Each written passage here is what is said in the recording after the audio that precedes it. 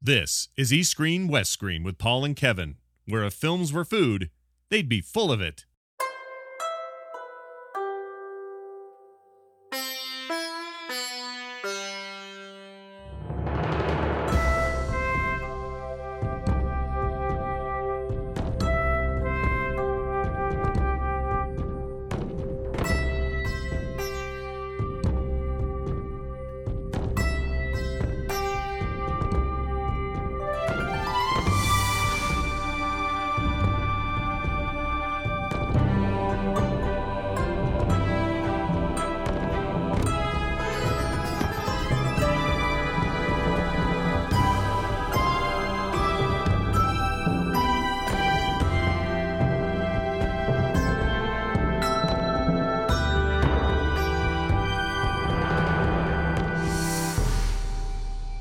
Hi, everybody, and welcome back to another episode of East Screen, West Screen.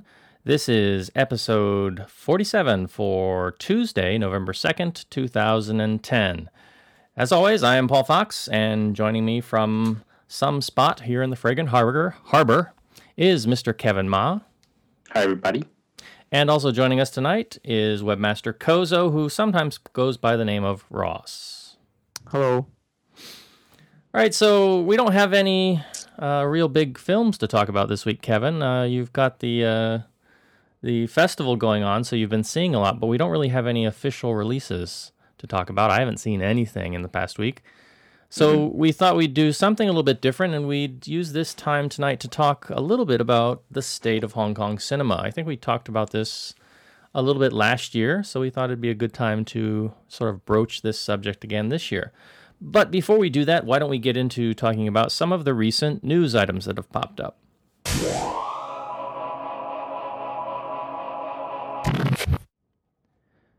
So for East Screen news this week, we've got a couple items to talk about. Now, this first item, not really news, just a little mention that I made on Twitter. Last week, we were supposed to go out with our group to watch the new film, Don Quixote. And that plan was scrubbed when we were informed that the release here in Hong Kong did not come with English subtitles. Very disappointed, as I was, because I was looking forward to seeing this, despite hearing some negativity regarding the film. But then the other day, I'm on the bus and watching the program they call Roadshow, which is sort of like commercials and previews and little marketing plots for various things as you're sitting there riding on the bus. And I see a trailer come on for Don Quixote, and the trailer has both Chinese and English subtitles right there. And I was like, well, what's up with that? I mean, why are they giving us a trailer with subtitles but not a film with subtitles? And then I started wondering, is there an actual print out there that has been subtitled, or did they just spend the money to subtitle the trailer? So what do you think, Kevin? Have we been deceived? I don't know about deception. I think, like I said last week, what they did was that they just didn't want to spend the money to add on new subtitles apart from the one they did for China, unless it was in traditional Chinese. I'm not sure because I didn't go see the film, but it just might have been another case of where they didn't want to hire someone to do, a real set of English subtitles. I mean, how was the English subtitles on the trailer? Were they, grammatically correct? Yeah, I mean, it was kind of, I couldn't read all of them because, the screens on the buses are kind of tiny. I was sitting a few seats back, but they were there and they were pretty legible from what I was reading. Looked like standard trailers. Or so standard trailer subtitles, I should say. Yeah, so maybe just a case of maybe they have it done for the DVD and they just, I don't know why they decided not to do it. Decided not to put English subtitles on it. Maybe just because it costs money or because they need more time. Whatever the reason it is, yeah, it sucks. But we just, I guess we know that at least the DVD will probably have subtitles. Yeah. All right, our second bit of news. This dating back to something we talked about over the summer. And that is the film My Name is Khan, that we did a short review here on. It will be getting a theatrical release in China, and this is going to be handled as a revenue-sharing release, and it's taking up one of the 20 slots per year allocated for top foreign movies. I'm glad this film is getting some more play. I don't know how successful it's going to be in China. It does deal in some ways with politics, and it is sort of picking at the U.S. So maybe, because it's so, I wouldn't say it's anti-U.S., but it's definitely very critical of the previous administration, as we talked about. So maybe this will get some legs in China. What do you think? I think one of the reasons that this film is being played in China is because, unlike the more typical Bollywood films, and I've seen 3 big Bollywood blockbusters this year already, and My Name is Khan is the only one that doesn't really have the traditional Bollywood musical sequence. I think those people who are not used to watching Bollywood cinema, i.e. commercial audience in China, might find it strange, or the distributor might find that kind of strange. So I guess since My Name is Khan is one of those rare Bollywood blockbuster that doesn't have a traditional musical sequence, it made it easier to bring in. I think the politics and the mental health issues that the film mentioned might make it kind of a hard sell in China. In fact, I think another Bollywood film that I saw this week called The Bang, I think that has a better chance playing in China because it's one of those typical action blockbusters. Even though it does have your standard Bollywood musical sequence, I think those are more crowd pleasing stuff that might play better in China, which kind of baffles me why they would choose My Name is Khan other than the musical sequence issue. But a lot of Chinese films have really bizarre and strange out of nowhere musical sequences too. Yeah, but that was, I believe, the last time I saw that was in Flirting Scholars 2, and that was but also terrible. In Adventure of the King. Mm-hmm. And then also I just saw the chef, the butcher, the chef, and the swordsman. Also, I probably slept through that musical sequence. Okay. Also singing out of nowhere and by really grotesque, corpulent people. So yeah, I remember a film too. I don't know if it was last year or the year before. Was Chandni Chowk to China. Yeah, Chandni Chowk to China. Yeah, yes, which was actually a pretty good film, but it was long and it was very standard Bollywood with sort of kung fu on the one hand and musical sequences on the other. I'm not sure. I think that did play in China actually. Now that you mention it, because that was kind of a co-production by Warner Brothers. But again, that's one of the rare exceptions. I don't know why Bollywood films don't have a bigger market in China now that we're talking about it, because I think they're big, they're grand, and they're kind of the commercial film that China could use in their cinemas. All right, our third story, a little bit of odd and somewhat sad news that I came across on FilmBiz Asia. Out of the Philippines, actor Kirk Abella was shot dead this past weekend, performing in a British film that was shooting in Cebu in the Philippines. And basically, the film's titled Going Somewhere. And as the article goes on, there was a scene where there was some motorbikes and robbery that was being sequenced. And when the actor Abella pulled out a gun, which was a prop, a replica, a village watchman named Eddie Koizan pulled out a real gun and shot the actor, and the actor died. I can understand how accidents happen. But I'm assuming if you're shooting a film, even though you're shooting a film at night, you've got, big 12K lights out there, you've got crew all around. It kind of seems kind of weird that, somebody would simply mistake this as a real thing. I mean, unless you're like at a really odd angle and you can't see anybody else around. I don't know. It sounds kind of weird. And it reminded me vaguely of the accident that happened to Bruce Lee's son, Brandon Lee, when he was doing The Crow. So kind of sad, kind of weird. I don't know. You think that's possible, Kevin? It's actually happened to me before, kind of. I was shooting a student film on campus back in my college days. And we were doing, gun battles in this hallway. And I think someone saw us and they thought we were doing this for real or we're playing real guns or something. And suddenly the cops showed up and patted us all down and searched all of us. That was a very weird incident. And that just kind of goes to say that why we need sufficient security when you're making a film, especially when you're making a film with fake guns or explosives or action, things like that. Because You never know when someone doesn't know that you're just making a movie. I'm not sure. I didn't read the report carefully. So did it take place at night? I mean, it took place during the day, when not as much film light equipments are needed. That could be. I could understand why someone could, with not enough security, I could see why someone would mistake in a situation. But this takes place at night. As I look at the article, no, it doesn't specifically say it was at night or in the day. It just says volunteer village watchman did not know the film was shooting. He was woken by the sound of motorbikes and mistook the scene for real robbery. So since it said he was woken, I'm assuming it was at night. Maybe he was sleeping during the day, though. That's a possibility. But yeah, still, I mean, a student film, I could understand, because students don't have a budget. They don't have big, 16K lights or 12K lights. They don't have gaffers and riggers and a DP on standby and production assistants all standing around watching what's going on. There's no action choreographer there. There's no props person there. But I'm thinking this is, a British film. I'm thinking that means they have some kind of a budget. They're shooting in the Philippines. It just seems kind of weird. It seems like that's a very unlikely thing to happen if you've got a standard crew on hand. I think it would be very obvious that you're shooting. I think it does depend on what kind of crew they have. Maybe they have a very small crew. Maybe they have a not very professional crew. When you have an unprofessional crew, a lot of people want to stand around one place watching what's going on and forget about trying to secure the set, things like that. All kinds of accidents could happen on set, especially when your crew is amateurish or not up to snuff. I suppose that's the phrase. Yeah. Yeah, I guess anything's possible.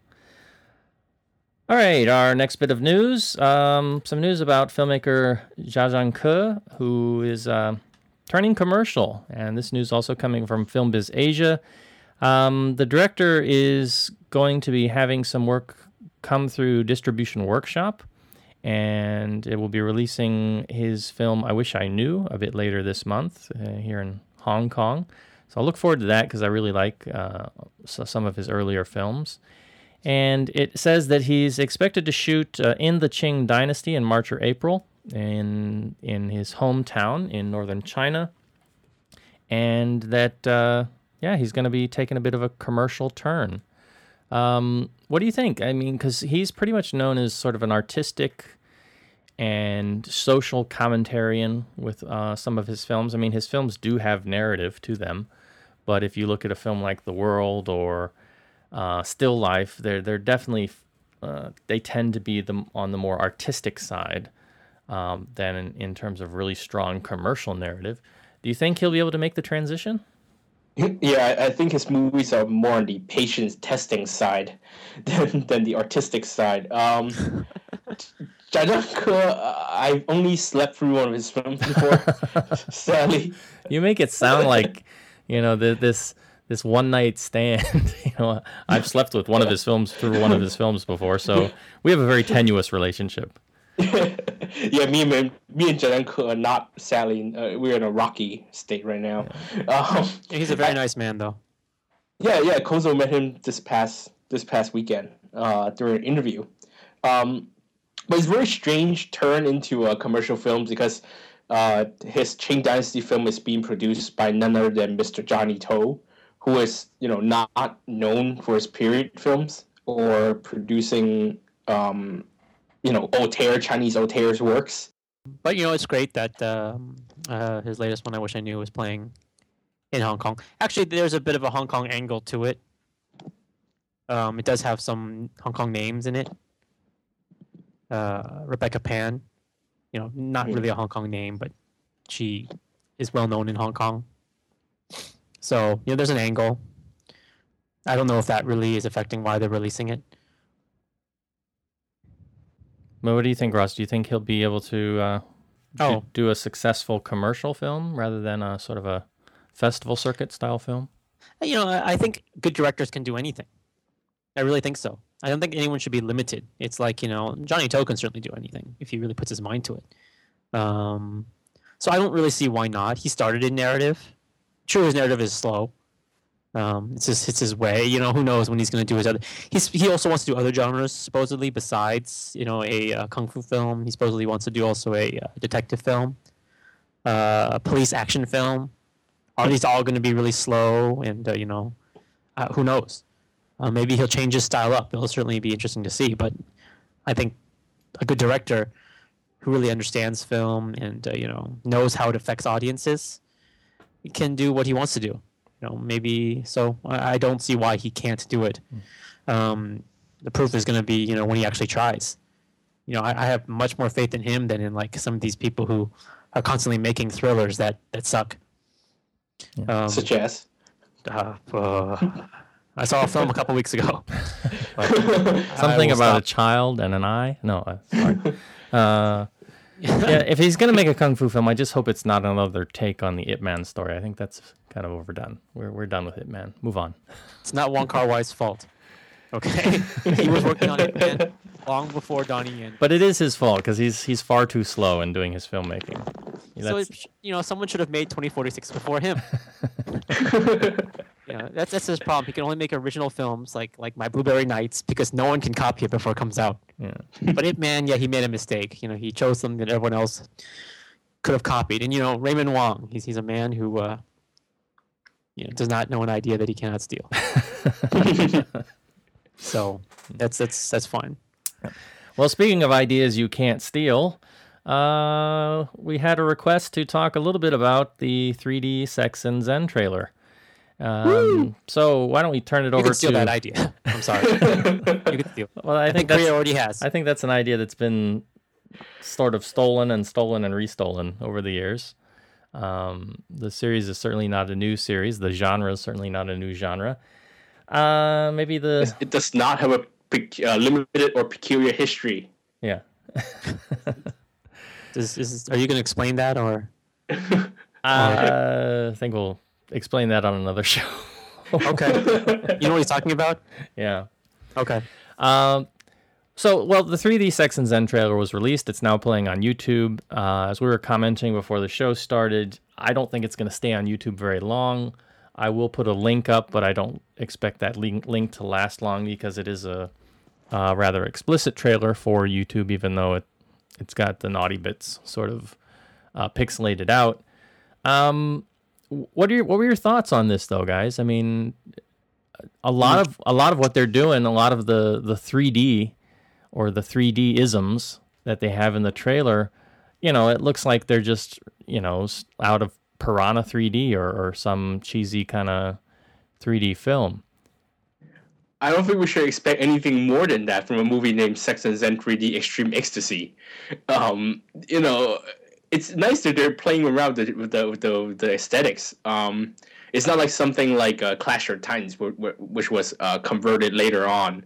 Not like that. And at least the filmmakers are making it to play to the format. And it's Sex and Zen. It's not going to be high art. It's not going to change the world. It's just going to be 3D and sex. But I was really surprised with, some of the scenes that we do see in the trailer. There, as I recall, there was a scene where like one woman's hitting another woman with a lamp post or some similar type of object, and the angle is such so that the woman's head gets knocked to the side and you see blood spray sort of coming at the camera, so you've got that 3D effect. And then there was another thing, some kind of vase or something that broke and pieces and shards were sort of, coming toward the camera. I wasn't really expecting them to use these kind of very these sort of standard tricks that you would see in any sort of 3D feature. I'm surprised they took the time to do that and the money. Well, they're shooting in 3D. What are you going to do? And frankly, if they had gotten really creative, I don't think that film would be allowed to play in Hong Kong. Well, that was sort of my thought. I thought, you're going to do a 3D thing. I can think of a lot of great things they can do with that 3D that, to be honest, number one, would never be allowed. Number two, I don't even think I want to see that.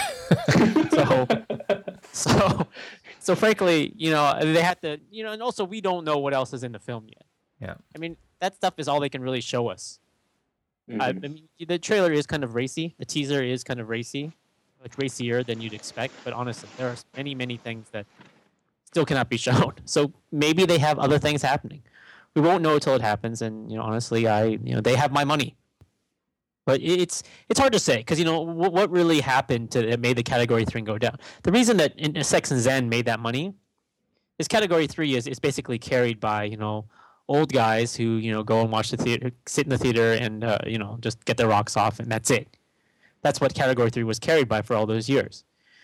So Sex and Zen was able to cross over into the mainstream, and people were like, "Oh wow, we got to see this! It's just completely whacked out," and they were correct. This has that potential, but no film in this market lives up to its potential, in my opinion, anyway. Unless it's Echoes of the Rainbow, which completely surpasses its potential.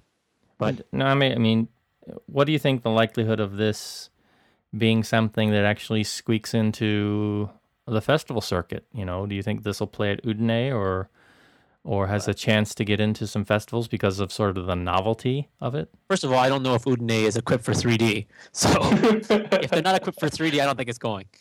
But I think it will travel to genre festivals. Absolutely. It's not a the big curiosity ones. factor. Right. It also depends on how good they do it, because you hear they're working with wires and stuff. That's already step one. They're doing the right thing. So if they got wire work in there somewhere, then hopefully they're doing it in a way that will make audiences go, "What the?" And that's what you want to see. Are you sure they said they were doing wire work and it wasn't wire bras? They're not supposed to be wearing bras though, so so if it's wire bras, those things are coming off. Well, that's one of the scenes in the trailer is like the whole robe just sort of being flung off. It's not flung at the camera though, so I was like a missed opportunity. I was disappointed by that. Yes. It was a missed opportunity. Yeah. So when do we have a projected release date for this yet? May Golden Week in 2011. They're already talking about people in China. Are talking about coming down here in droves during the May Golden Week to come. Okay, and watch actually, this. maybe that will propel it higher. Yes, it'll be another one of those.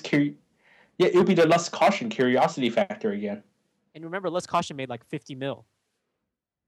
Exactly. So I think, So I think IMAX. We have to get those IMAX tickets pretty early, guys. So maybe I'll eat my words and it'll totally make 40 mil. Just like Lust Caution made 50 mil, and that was like 3 hours long. My God. Yeah. No, but that one had that was actually a good movie. I think word of mouth carried that movie into the 50 million range. I don't think Sex and Zen 3D is going to have to word of mouth to carry it into past 20. It's just the curiosity factor. I don't think anyone's going to expect it to be a good film. They're just going to go. Okay, the only reason it would completely not do it, I think, I mean not 50 mil, but it wouldn't make huge amounts, is if they just botch it and it just sucks. Yeah. I don't expect it to be bad, but if there's enough talking points, I think people will go. It's like a ride at Disneyland. It's like an experience. Except you have to be this tall to get in. Actually, this is true. You must pass certain criteria to get in. All right. Well, we'll have to wait and see next year, and we'll have to revisit with Ross and get his take on it. Sure.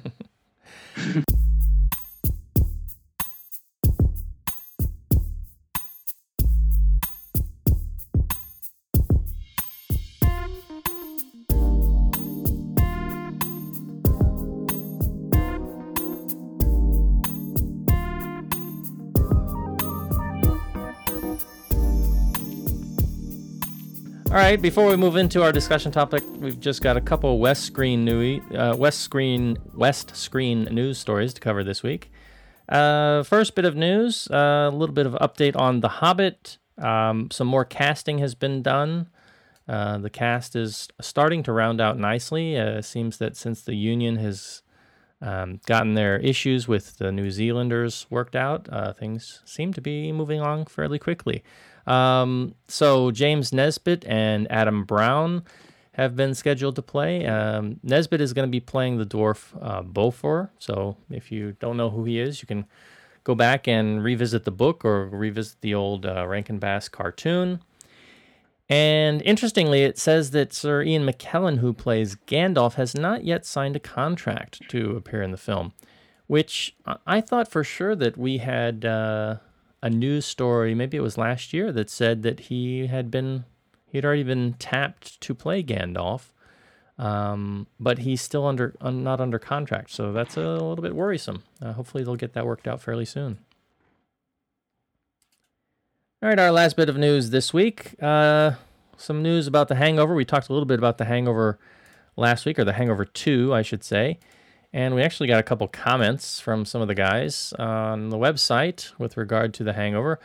This week's news, not about Mel Gibson, though. It's about actress Jamie Chung, who's joining the cast. She'll be playing the fiancé to the Helms character, who was the one who was engaged to or married to Heather Graham in the first film. This film will be taking place in Thailand, so we can only imagine what kind of trouble the guys will be getting into over there. It also says that both Ken Jeong and Mike Tyson will be returning, so that'll be interesting. I'm really digging Ken Jeong on the TV series Community. I don't know if you guys have seen any of those episodes. They had a really good Halloween episode last week, though. Yeah, I was just watching one of the episodes just before we recorded. Yeah. So I haven't even seen Hangover. Yeah, you got to watch it. It's I'll lend you a Blu-ray. Oh, okay, thank you. It's good. You know, I was saying last week I held off a long time because of the hype, and I was afraid I wasn't going to like it, but it was actually really funny. But Jamie Chung, yeah, she's going to be joining ex Real Worlder from MTV.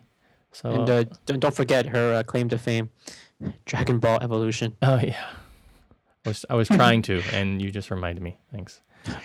I just wish that they stuck to America in the film. The whole Thailand thing, the Asian, I don't know. Maybe it's because I'm Asian and I'm sensitive to this kind of stuff. That just kind of left a bad taste in my mouth. The whole Thailand thing, and now Jamie Chung being in the film. Yeah.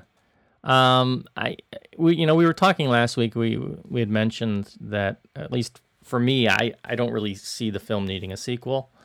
And from the direction that they're going, it sounds like they're just going to be trying to sort of top themselves in that department. And seldom do those kind of narratives work out. But I could be wrong. We'll have to wait and see.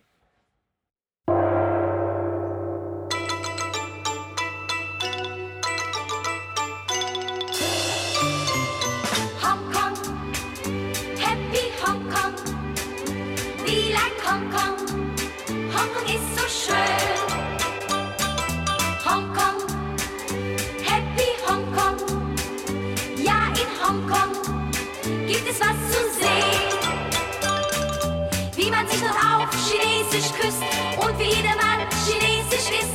Ja, das lernt man alles ganz genau. Aber so ding hau, Hongkong, happy Hongkong. We like Hongkong, Hongkong ist so schön. Hongkong, happy Hongkong. Ja, in Hongkong gibt es was zu sehen.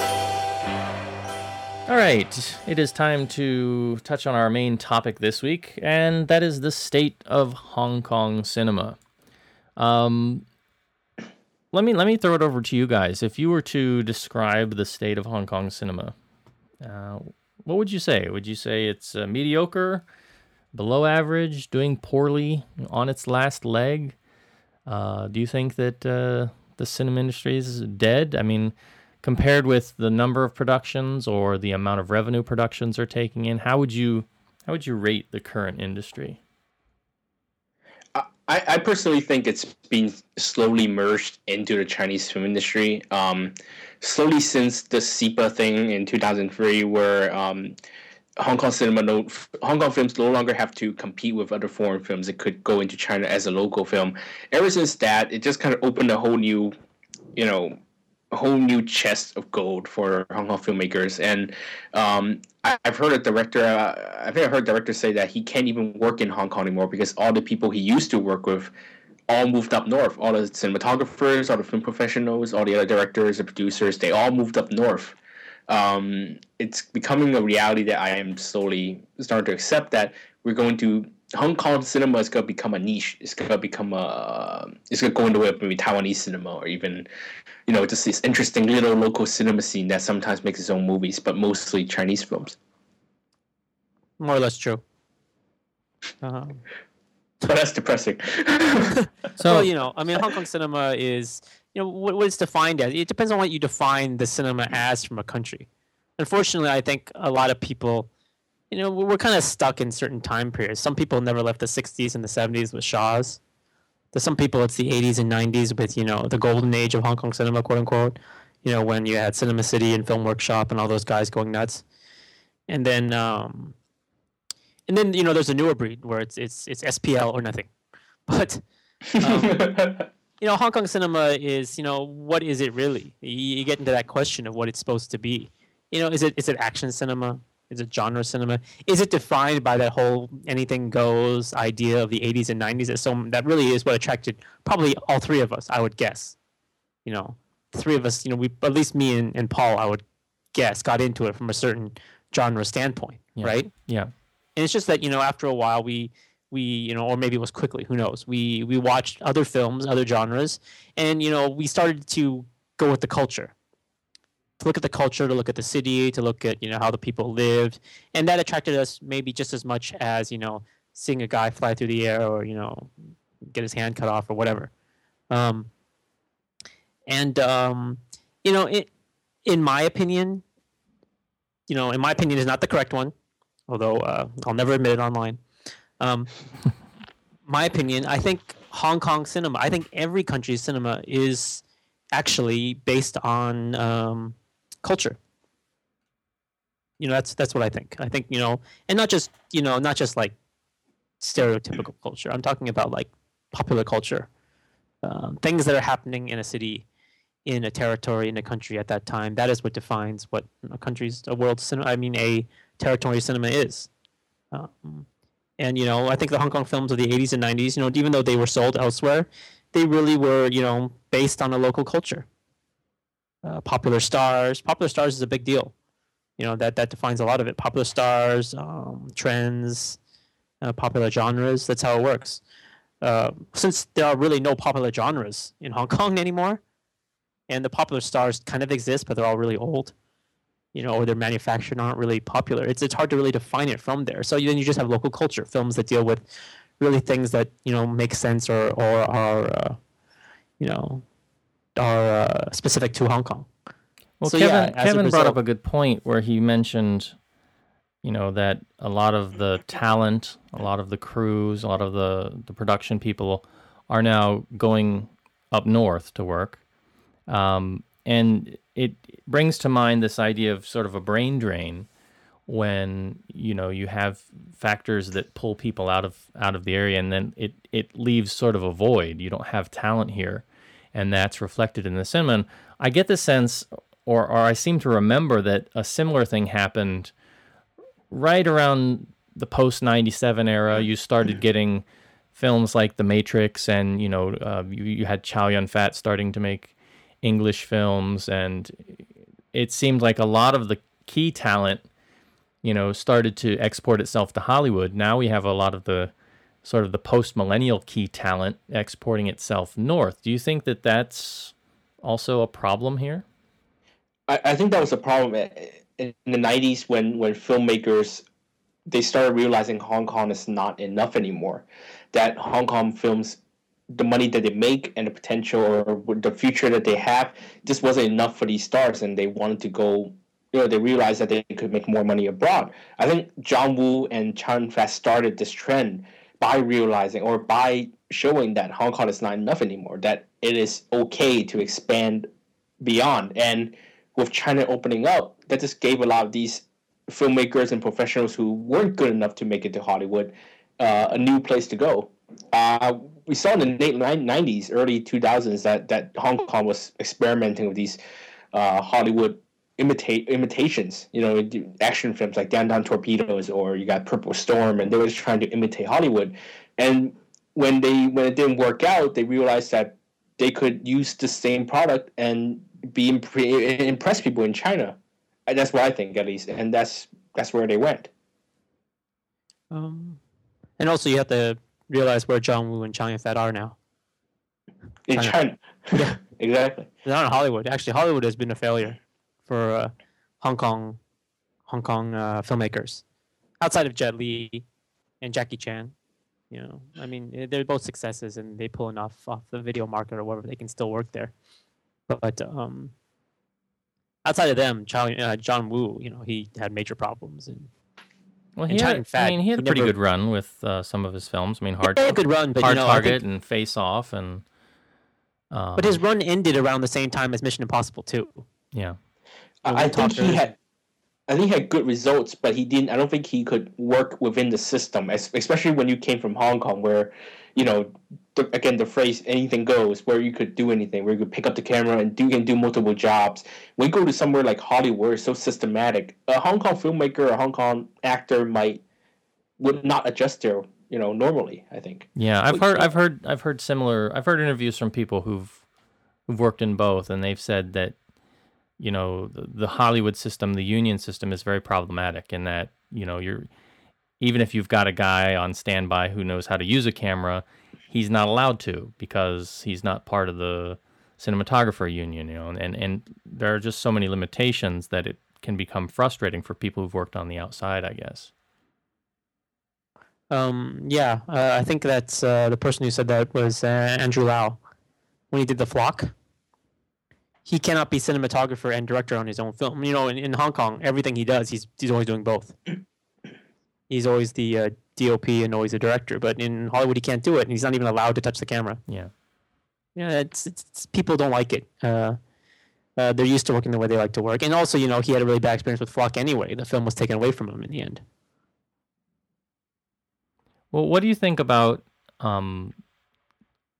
we were talking about the notions of stardom, and as Ross was mentioning, I sort of came in the late 80s and 90s, and one of the things that really, attracted me was the really dynamic stars of that era. You had the Heavenly Kings, you had people like Anita Mui,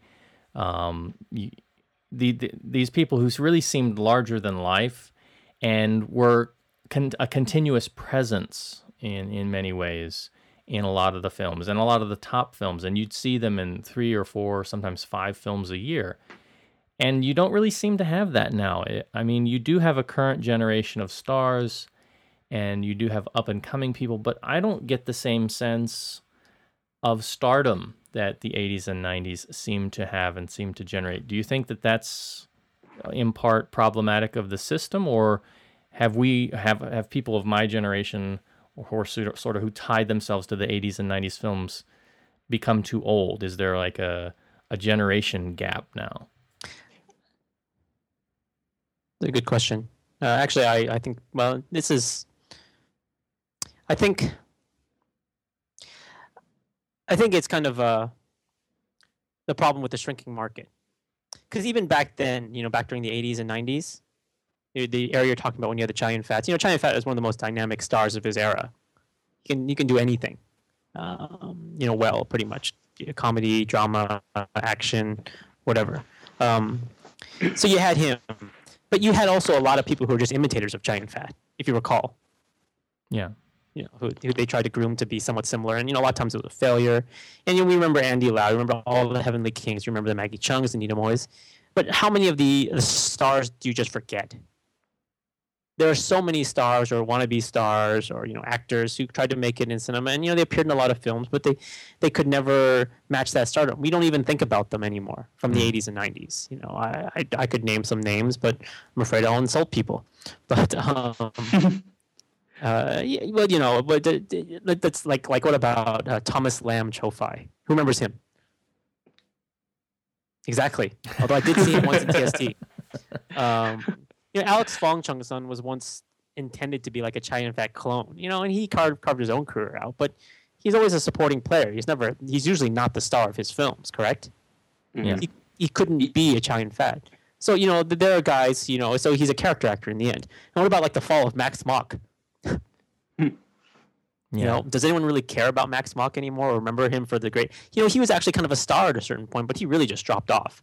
Now no one ever thinks about having Max Mock retrospectives. I yeah, you have blame China's Last Eunuch. Yeah. But there are like all these stars you don't talk about because everyone has forgotten them. We remember the Heavenly Kings, remember the Tony Leungs, you remember Leslie Chung, you remember Chow Yun-fat, and then you remember Sam Hui, George Lam, and even they have fallen off a bit. It's like the Dodo Cheng thing. Who really talks about Dodo Cheng anymore? Hong Kong, we really still care about her, but to the West, she's like nobody. Yeah. We still remember Maggie, you still remember Nita, but Dodo Cheng gets no discussion, and she was a huge star at the time. Yeah. So what you're looking at like they were huge stars, and then then below them you had let's say the Sandra Angs, the Ching Miaos. Not really a great actress until she did the Stanley Kwan movie, but she appeared in a ton of films mainly because she was Wang Jing's girlfriend. But that's another story. Yeah, you had Ching Miao. You had second tier starlets. You could say like Jackie Chan's wife Mei Lo. Fenny Yun, Loletta Lee, who had to turn to Category 3 anyway. And then you get the third tier starlets. You just, head down. So there were so many, and we just have forgotten so many. Nowadays, it's like we still have a few of those dynamic stars who are watching anything. We have Louis Koo, like right now, right? Yeah. If you look at the shrinking market, Louis Koo is all the Heavenly Kings, Chow Yun-fat, and both Tony Leungs. Okay? Yes, I know. And so who's our Max Mock? I don't know. Maybe Alex Fong? Like son, maybe. Yeah, the swimmer, yeah. Yeah, maybe it's him. So, but what I think it's what's happened between that, you have stars like Leslie and the Heavenly Kings and Nina Mori. They had a quality, certain mysterious quality that made them stars, that made them, a figure that, that make them weren't one of us.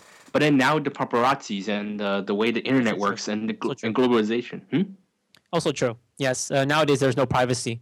Stars can't develop a mystique because there's no room for it. They just get outed by the invasive media and nosy fans.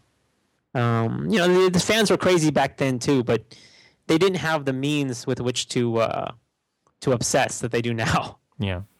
And it kind of ruins things. Stardom is fun in its own way. Celebrity is ridiculous in my opinion, and that's why I make fun of it so much on my website. I make fun of the notion of celebrity, but it's nothing against these people. They have their lives, and some people can handle it really well, like Andy Lau. But Andy Lau is just so rare. And right now, instead, we got these China stars who have these similar, I guess, quality when portraying their personal life. Like, how often do we see, Fan Bingbing, Li Bingbing, Zhou Xun, or Zhang Jingchu, or even the male stars? How often do we see them? These Chinese stars in the, maybe we see them at airport somewhere or some paparazzi photos, but they still had that kind of mystique, that kind of echoes what those 80 stars have, unlike, Charlene or the twins have today, or the EG stars. Well, actually, ironically, Louis Koo still seems to possess some mystique. Yes, Louis Koo is. I think that's one of the reasons why Louis Koo does work, because he is kind of had that star quality that we don't know much about him, and that he is kind of above us. Except for he likes action figures. He likes action figures, and Star Wars. Yes, but he has a warehouse of them. Yeah, I really got to visit that place, but I'm totally going off the subject. But anyway, the thing is. Maybe people will think this is being disingenuous, but I just think it's because China is a big place. They can get away. In Hong Kong, you cannot get away. Mm-hmm. Everyone knows where you live. You cannot. If you're popular, you are followed all the time. And a lot of the stars that we have now are really coming from a different area. They're really coming from, I hate to say it, nepotism. Mm-hmm. People who have really been given star status. And so they come with a certain sense of entitlement that a lot of stars don't. Maybe this is also really bad generalization, but Louis Koo, what did he do before he became an actor? He was in jail, right? Correct. He was in jail, and he hung with the wrong crowd. He doesn't have a sense of entitlement. I'm betting, I don't know him, but I'm betting that he is very grateful for what he has. He treats his star status with a respect that a lot of other stars Edison. Yeah. Come on. The guy is handed everything, you know? Mhm. Even actors like Andy Lau and Tony Leung, they slumped for years in TV before they became film actors. So yeah, that sense of entitlement, I think, also exists in this generation. Another perfect example, Nicholas Tse. You know, he's a good actor and he's matured, but at the same time, you know, he was given his star status. Yeah. He was a star when he was like 5. Well, he's sort of like a, you know, royalty in that sense. Exactly. You know, it's different. The twins, you know, Julian came from a well-to-do background. You know, everyone's connected in certain ways, and how many people really are come up from nowhere and can, you know, and don't have that sense of entitlement that comes with their star status? Very few people, especially now. So shrinking market, you have, you know, this whole second generation thing. I was gonna say, if you're gonna look at more of the successful Hong Kong actors, you know, who you think possess kind of quality, a lot of them seem to treat their star status with a respect that you don't, you know, that is, you know, probably the same respect that others gave it in the 80s and 90s. And this is just my opinion also. I think that's a good point. What do you think about, you know, and this is a subject we've touched on when we've looked at certain films, but, you know, we'll go out and see a film by someone like Patrick Kong, and we'll look at it and we'll think it's not very good. And at the same time, it will do gangbusters, you know, at least in the context of modern films doing gangbusters at the box office. And do you think that there's maybe a disconnect now with, you know, older generation film goers and young people and what they want out of their local cinema? For sure. I mean, you look at Lust Caution. Despite being Category 3, that movie brought out a lot of older film goers who finally felt like there was a film that adults could see, unlike, you know, the Patrick Kong films, which were half built on, you know, shallow depictions of youth romance, and the other half playing on the rumors about the stars. I think there is definitely a disconnect between that, and that's why that's why Echoes of the Rainbow did so well, because again it brought off the older filmmakers. the older film goers. But how do we find? I mean, the question is, are there films that would bring out both demographics anymore in Hong Kong? There are, of course, the same ones that you've mentioned, and also like Infernal Affairs. Did it? But that was 8 years ago, wasn't it? Well, it still did it. But yes, it was 8 years ago. I think the youth audience now doesn't really look for quality. It's true. They look for something else in films. It's just I think they look for themselves. I think they look for themselves. I think they're more narcissistic than, say. Well, actually, in general, people nowadays are way more narcissistic. A perfect example is Facebook. Mm-hmm. What is Facebook besides just a celebration of yourself, your page, your photos, your whatever? Facebook is a celebration of yourself. So people are naturally more narcissistic. It's just the way it is. Everyone has a way to just, you know, everyone has a shrine to themselves now online. So yeah, you know, and it's true. And another good example of what you talked about is Breakup Club. Yeah, a lot of the local audience here in Breakup Club, they like it because they saw themselves in these really miserable, unlikable characters. Oh, maybe we're getting old. I'm not sure. Huh? Maybe we're getting old. Maybe are we looking at the wrong? Are we the wrong type of audience? Are there such thing as the wrong type of audience for a certain film? Are we the wrong audience now for certain type of film? We may have discussed this before, but I start to look at myself as I, you know, watch some of these, you know, these romance trilogies and things that Patrick Kong's done with Steffi and Alex and those guys. And I don't see them in the same way that I see romantic comedies from the 80s and 90s when, you know, Andy Lau and Jackie Chung and others were younger and doing sort of Wong Jing silly comedies. But at the same time, I can remember trying to get my grandparents to watch the John Hughes film 16 Candles. And that was a film that came out when I was in high school, what would be secondary school here in Hong Kong. And it was like, you know, that and films like The Breakfast Club were really defining films for people in my generation. And my grandparents couldn't stand it. They would not even sit through it because they didn't understand the language. They just, you know, it wasn't a thing that spoke to them. So sometimes I wonder if I'm going through that same thing where maybe I'm starting to be on the cusp of a generation that's not really understanding the cinema of the post-millennium era now with young people. I like to put myself as the exception to the rule. I mean, I'm 26.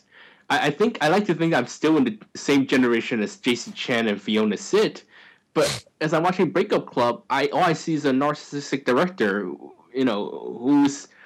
who's depicting really miserable or unlikable people. I don't see. Yeah. I do think that. I mean, I think good filmmaking can still be distinguished. To be honest, Patrick Kong is an atrocious director, in my opinion. Sorry, he just no subtlety, just some really just terrible setups. It's just some of it is just like bad television. A good example is L for Love, not L for Love, L for Lies. The one before, Love Is Not All Around. All those scenes of people just sitting there screeching out there, how unhappy they are. And it's just like, why does the other person just tell them to like shut it? It's just not real in any way, shape, or form. And it also just it annoys audiences, in my opinion. Frankly, in the age of blogs, in the age of blogs, everyone has a monologue. Yeah. And I think that's what this Patrick Kong kind of brought out in the way he writes, I suppose. Everyone gets a monologue. Everyone gets their own blog. Yeah, but in a film? Yeah. I think it's just bad filmmaking. Actually, to be honest, Breakup Club, I think, is much better than practically every single Patrick Kong film ever made. With the exception of possibly L for Love, L for Lies, which I enjoy for other reasons. Like, man, this is just hilariously weird. But... or just like, it's L for Love, L for Lies is kind of an over-the-top quality that I enjoy. But yeah, it's far from a great film. Breakup Club is still much more accomplished. Barbara Wong is not untalented at all. The problem is, yes, there's a certain narcissism to it. And I think that narcissism in the filmmaking hurts the characters. Because, you can make films about unlikable characters. The problem is that, I think... And this is, I just believe that when you watch a film with unlikable characters, you should be able to judge them for yourself as you're watching. Or a film shouldn't try to sell them as meaningful. Meaning shouldn't with those types of characters. How can you, like JC was a complete idiot in Breakup Club. Mm-hmm. Many people can see themselves in it, but you should actually be looking at it and going, my God, I suck too. But Barbara Wong tried to redeem JC in it. Why? Because, I guess, I don't know how he's redeemed. Do you see how he's redeemed? But, Barbara Wong sold this whole thing about, this all having meaning. And, it's not just because she wants to find meaning in the story. It's because she wants her film to have meaning, because the film is a reflection of herself. That stuff, if you see it, you just can't really rate it as good. You can't... It feels too false, transparent. The film isn't meaningful. It's meaningful because she's trying to make it meaningful, not because it really is. She can't convince us, in my opinion. I think there's some point that some truth to what you say, in that maybe it is beyond us a little. Maybe the next generation of filmmakers will be exceptionally narcissistic, but but I think how many people are really buying into it? Is Breakup Club really that much of a hit? Mm-hmm. Is everyone out there copying Breakup Club? I don't think so. Not yet. Yeah, I think it's too soon to say. But yeah, I think I like Pan Ho Chan. I don't want to blame him for certain things, but I think his type of narcissistic, clever type of filmmaking, I think he kind of opened something here. I think this generation of Hong Kong filmmakers, it almost seems like they have to try almost too hard to be narcissistically clever. That's kind of affected a whole generation. Yeah, but Peng Ho Chung kind of like has his cake and he eats it too. He really does it well, I think. He when he does that thing where he's like, this is clever. Sometimes he's almost like he's kind of just like seems like having a joke at the audience's expense. Sometimes I don't really think he believes it all the time. Mm-hmm. At least his films. It's not always the end all be all in his films. The meaning. Sometimes when he slams it down your throat like an AV. I mean, he was just kidding. Mm-hmm. I think there's some truth in Dream Home. But in Dream Home, it's okay because the message there is a very valid one, and he's not like searching for meaning or trying to find meaning in something where it's not really there. There is something important in Dream Home, despite the fact that it's kind of buried beneath tons of gore and crazy psycho people. But it's there, and he brings it out okay, and he doesn't sit there and say, "Look, this has meaning." Mm-hmm. The meaning is inherent. He doesn't say the film is meaningful. If you get my point. Mm-hmm. Barbara Wong says her film is meaningful. If I could jump back to a point you were making about, the stars in some of the 80s and some of the 90s, where you were saying that for all the, the stars that we remember, the Heavenly Kings and the Maggie Cheungs and so forth, there were tons who we've now since forgotten. Do you think that for that period, the sheer number of films that were being produced meant that there were a higher number of quality films, so it seems like that was sort of a golden age, whereas now, because there are fewer films produced, you get, something like a Detective D once in, 2 or 3 years. Or I was just thinking in terms of, what was the Sammo film last year? Kung Fu Chefs. Mm-hmm. Which I think we would agree that we liked, but as I thought more on that film, it wasn't because it was a great film, it was just because everything else had been so bad up to that point that it was refreshing. But if we were to take that film and put it in the context of a lot of the stuff that was coming out, in the 80s or the 90s that Sammo himself was doing, that would be really farther down on the list, don't you think? So far, I didn't like Kung Fu Chefs, first of all. Kung Fu Chefs is enjoyable, but it's not a great film. And they would have done it a lot better in the 80s or 90s, because they would have. I think it was very much like you said, it was very much like an 80s 90s production. I mean, that's one thing that might have made us enjoy it a little more than it really was, and maybe because Helena Law was sitting behind us, we didn't want to have too bad of a time, I guess. I still am okay with it to a certain degree. It still has some of that charm. One thing I don't like is I think filmmaking. Back then, you could make films really sloppily, and it was acceptable. But now you can't do it because people equate this type of rough edge production as just being crap out of the gate. So they have to try to create a sense of quality through production values, and if you don't have the budget, you can't do it, right? Yeah. Mm-hmm. So it's like then why try? Then just make something completely fake and completely manufactured and go for it. And that's what they did a lot in the 80s or 90s. Films were just so not real. Kung Fu Chef still tries to take place in kind of a real world, ironically enough. It's just you don't buy it. Mm-hmm. But I think this is speaking to specifically Paul. Getting back to your question about the sheer number, my answer to that would be an emphatic yes. That it's simply the law of averages that dictates it. I get a lot of emails personally, people asking me, "Why do you hate everything?" And I told them when only 50 films are made per year, 25 of them have to be bad. At least. And if not, 30 to 35. Because what is good? It's like 30% above, because 70 is a C grade, right? So if everything above 70%, everything gets 70 points up to 100 points is good, you're talking only a quarter of the output, basically, right? Yeah. So in a world, in an industry where they only make 50 films, that's 13 films. Yeah. And everything else probably has to be bad. And we've certainly moved beyond the era of, where if a film came out, if you had a Once Upon a Time in China come out that was a success, you could immediately expect a part 2 and a part 3 and a part 4. Although I guess, Infernal Affairs was kind of the sort of early post-millennial exception to that. But we're just not in that period anymore, are we? Well, it depends. I mean, who's making that successful film now?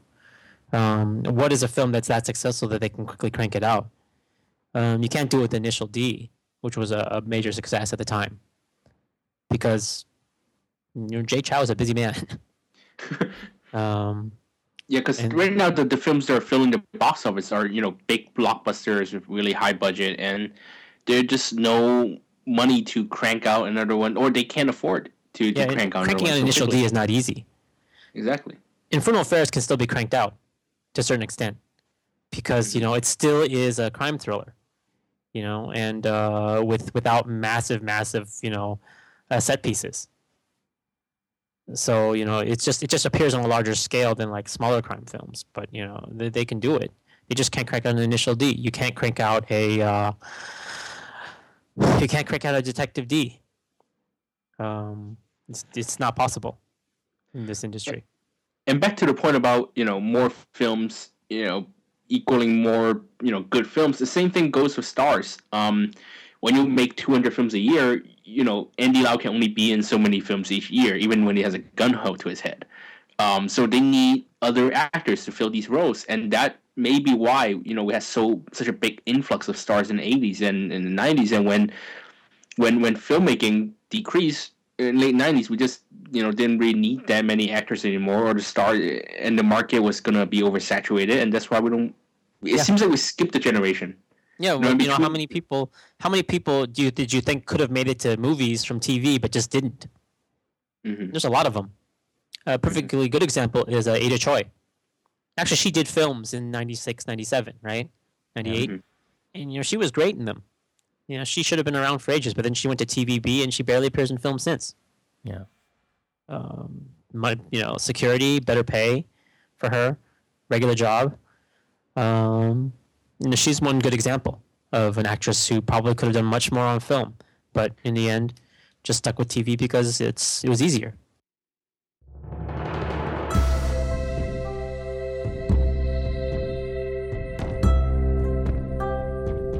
You're listening to the East Screen West Screen podcast. Visit Comcast.com for more.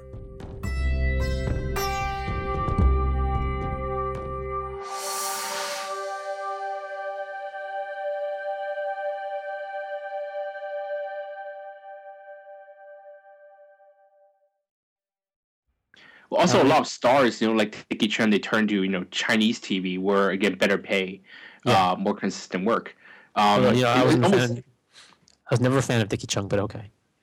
Okay, so my point was, I think there's a crisscrossing of stars because partly a lot of these Hong Kong actors are going to China to make these shows based on their fame in Hong Kong. Yeah. And meanwhile, the SIPA dictates that I believe half the actors in a co-production must be from the mainland. So when you have these classically trained actors, even the Bing Bings, or you got Xu Jinglei, you got Zhang Yingqiu, these Zhou Xun, who are actually, or Zhang Ziyi, who are actually trained actors over, people who are pop stars and was never really classically trained, like, you got Sammy Chang, or you got your Charlie and your Miriam. It's almost easy to see why these directors would stick with or would choose these new mainland actresses for their Hong Kong films, especially when you got male actors. You still have your Andy Lau's, and you still have your male actors who were trained in the TV period and can still deliver the goods and still have the fame. That's part of the new. That's another way of, I guess, China seeping into Chinese Hong Kong cinema through talent. Yeah, I don't know. It just seems to me that it's like you were saying. It seems there was like a generation that was missed, and that when we look at the big blockbusters that come out in Hong Kong these days, who's starring in them? It's still Andy Lau, or Jackie Chan coming out of retirement, or you get the occasional Jackie Chan film, which is more and more a mixed production, or Jet Li. But you don't see, you just don't see a lot of the younger generation because they're not old enough. The Sean Yus and the people of his generation who are still acting, they don't seem to have sort of taken up the mantle, and in part they don't seem old enough. And I'm thinking of people maybe like a Eason Chan's generation. There just doesn't seem to be a lot of people. There. It's like they were saying before, you and Ross, that Louis Koo is pretty much it. Yeah, that's why you got all these new in China. There's already this whole generation of young male actors who are at that age, ready to take over. You got your Alice Chen, Xiaoming. You got even the uglier ones, say maybe Sun Honglei, or even say Guo Tao, Han Bo. You got a whole list of these mainland actors again, trained, professionally trained, and also at that age where they could follow right in Andy Lau and Tony Leung's footsteps. And then who else do you have after that? Maybe after that, Sean Yu can come in, William Chan, or Louis Koo can't again Louis Koo. Like the argument with Andy Lau is that Louis Koo can only make so many movies in a year. He's already packed. From what I read, he's already packed to his schedule. Even when he's lifted his acting salary to $18 million Hong Kong dollars or RMB per film, it's getting harder and harder to afford these guys. Yeah. And that makes, and I think one of the things that kind of sparked the Twitter conversation earlier was that, what happened to low budget crowd pleasing comedies, because people can't afford to make them anymore. There are no low budget crowd pleasers anymore. What people wanted was comedies like La Brazier, or something like a low budget hit. The Zhou Ma movies, you got Ekin Chan and the Jordan Chan movies. You can't do them anymore because, well, one, Ekin Chan no longer has the staying power, and two, any stars that have any clout or any box office power are raising their salary because China is willing to pay them that much. I think Donnie now takes 20-30 million RMB per movie, and that is on His Majesty's Secret Service entire budget. Yeah. Yeah, it just can't afford. It's getting harder and harder to make low budget films anymore. The only kind of low, moderate, mid budget crowd pleaser that was made this year I could think of is La Comedy Humane, and that's because Chapman Toh and Wang Chou-lam. How much are you going to pay those guys? And after they make their big mainland blockbuster, how much are we going to have to pay for them? Yeah. When we talk about comedies, it doesn't seem like there's been a big fill-in, I guess, in terms of comedic actors. We had Ronald Cheng for a while, who had some popularity and was doing fairly well, but he seems to have sort of, dropped off. He makes the occasional cameo now, but he doesn't seem to be doing a whole lot. And that's the nepotism thing talking. His father runs, I believe, one of the major record companies here in Hong Kong. He's setting up Ronald to be the next boss. Yeah. Yes. And then, you do have Wang Yumeng, but he's or Wang Chou-lam, excuse me.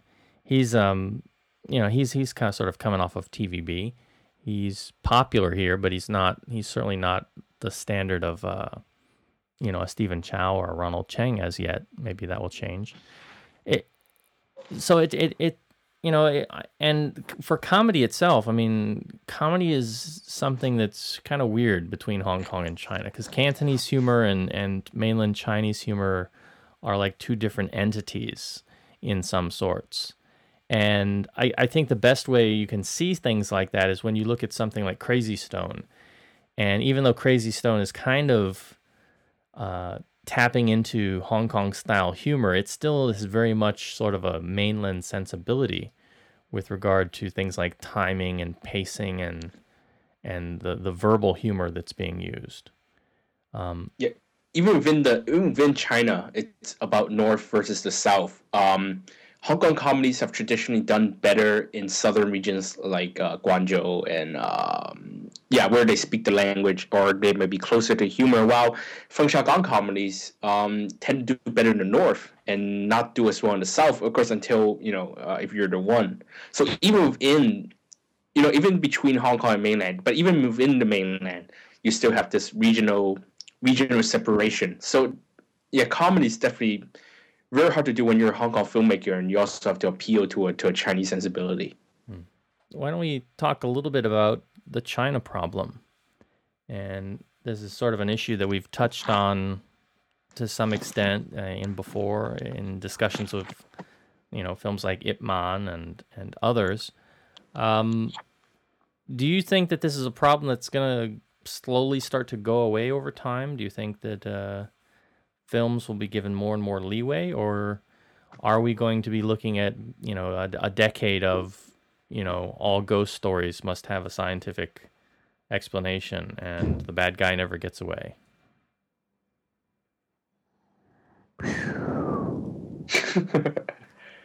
That's a very good question. It's like a final exam question, right? Yeah, I don't think China means bad movies.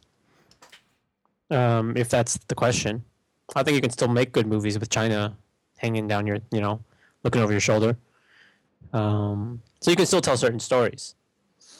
You can't tell the stories that maybe Hong Kong was used to at one point. Are those really the stories that Hong Kong is known for? Maybe, maybe not. Hard to say. But I mean, under the current guidelines, for example, you would never see another Mr. Vampire story because you can't, depict supernatural unless at the very end of the story, whoever, Chin Ka-lok or whoever's in the story suddenly wakes up and goes, "Oh, what a crazy dream," right? And then it's totally out of context of the narrative usually when they do something like that. But one thing you have to consider is you can make them mutants. Yes, mutants are apparently now allowed in China as long as they were born in Malaysia due to Japanese biochemicals. That is correct. Yes. So yes. I don't think that China makes bad movies either, but I think the Chinese government makes potentially good movies bad. And that is something that is fairly accepted now. That government censorship has made the movie worse than they potentially could be. And we gotta, we can't talk about this part without talking about politics. And the reality is that the Chinese Communist Party is now focused on keeping their rule. They're not talking about progress anymore, or politically not talking about progress.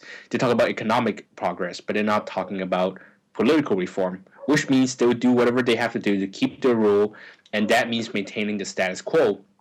If keeping film censorship in place keeps their status quo, in their view, it prevents their people from acting up or being exposed to inappropriate material. It keeps it kind of justifies, or it helps them continue to rule the country. And as long as that way of ruling the country is still in place, I doubt that the censorship is going to change very much. It's always going to be they'll let it loose a little bit, and then they'll suddenly pull back, just like they've done with Lust Caution. Devil's advocate is that without China, there is no Hong Kong film. So that is and China bankrolls everything at this point. But that's an interesting perspective, because at one time, China wasn't a part of the picture, and Hong Kong was able to do fine on their own. That's actually not true, because Hong Kong has never done fine on their own, because back in the 80s and the 90s, you have the Southeast Asian market and you have the Taiwanese market. Both were not very developed in terms of commercial cinema. So Hong Kong films could get exported to places like Singapore, Malaysia, Taiwan, and make a good chunk of money. But I guess when I say they were fine on their own, is that they didn't need the support of China. They were able to make enough money both from their internal domestic sales and then from their exports to the overseas markets. Yeah, I think when those overseas market dried up, and when the home video market dried up because of piracy, they needed a new market they could still make money off of, and that's China now. It's the new middle class. The new middle class that could afford to go to movies. It's this new middle class that would spend 100 RMB on a movie ticket that is keeping Hong Kong cinema alive, and that is what. And Hong Kong, I would call it, and this is a phrase that's been jumping in my head the whole night, is that Hong Kong is a hyper-commercial cinema. It's not just commercial cinema, it's hyper-commercial in that they would shift very quickly to adjust to whatever trend that will help them make money. And and China is just another way for them to shift. It's just another way, it's just another direction. You talk about piracy. Don't you think that the piracy problem is worse in China, though? It is, but that's among the working class. If we talk about the new middle class, people who can, like I said, who can afford $100 a ticket, 100 RMB a ticket, they want entertainment, and they can afford to go to these. Theaters are built in China. The theaters that are built in China is much nicer than the ones in Hong Kong. I've been told, big screens, crisp digital sound, digital projection, comfy seats in very expensive malls that people actually shop in and actually buy things in. They're catered to people who can afford such activities. They're catered to people who don't need to turn to piracy. Remember, of course, the movie's playing in this theater. Kung Fu Hip Hop 2. Now, Kung Fu Hip Hop 2 flopped in China because it didn't cater to the middle class. It catered to the young. That was the big mistake. It catered to this young audience who makes 2,000 RMB a month, and they can't afford the $100 to go watch a movie. They would just end up, downloading the movies. They're making these youth movies for people, essentially for young people to download, and they think that it would work just well in Hong Kong. Where young people actually you go to the movies as leisure or as a leisure activity. It doesn't work that way in China. If you want to make money in China, you have to make big blockbusters. We're talking Detective D. We're talking about Legend of Chen Jin. We're talking about The Message, even blockbusters that would, like in Hollywood, would reach across multiple demographic, preferably the middle class, people who could afford to go to movies, go to the movies as a leisure activity. The young people do not do that in China. And that's why you see more of these big blockbusters like Detective D. Again, all those titles I mentioned, because they are, broad, appealing movies that would attract a lot of people, especially Aftershock. What do you think is the new wave of cinema? Where do you think that's coming from? Because I mean, if we say that Hong Kong was definitely riding the wave in the 80s and the 90s, some people pointed to South Korean cinema, the sort of the post-millennial era. Is there a new wave of cinema coming from somewhere in Asia now? A new wave of cinema. I think Hong Kong is trying to follow the Korean route. South Korea has been a very, very successful example of where government has been able to step in and help cinema develop. Japan, not so much. Japan, everyone is talking about now the dying indie cinema, which is sitting right between you got the hyper commercial stuff and the really, really low budget artsy stuff, the dying indie cinema.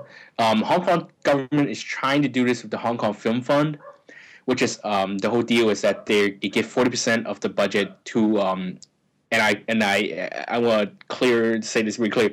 They're saying that the films are only for commercial films, commercial appealing films that have at least a producer or at least a director that has done 2 films. So you have films like Madou, the third Madou movie. You have films like The Comedy Humane. You have films like Lover's Discourse, which is coming out. These fairly commercially appealing films that are getting the money, but no chance for younger filmmakers because they're looking for commercial films that would make money. They're trying to revive, again, it kind of pushes this whole Hong Kong cinema being a hyper commercial cinema thing. And that's kind of, as far as I can see, that's the kind of only hope, quote unquote hope we have in Hong Kong cinema. As far as a new wave of Asian cinema, Taiwan is going through a resurgence, very slow resurgence, I think. Some people are looking to places in Southeast Asia, like maybe Singapore or Malaysia, but they have not popped as quickly. I think Thailand was once talked about. I have a question here. Yeah. But what is the point of reference? In talking about who are the people who are judging what's the new wave of cinema? I personally, I think if you talk about so-called new wave cinema, new cinema, I think festivals, whatever festival programmers catch, I think every few years you have a festival who credit themselves as the one who caught this certain wave. I think last time was Malaysia. Before that, someone caught the Korean wave, and before that it was the Japanese wave, or before that it was Hong Kong. Before that, it was China. Where Zhang Yeah, Yimou- that's China. Yeah, I think China commercial cinema might be the new so-called quote unquote the new big thing in Asia.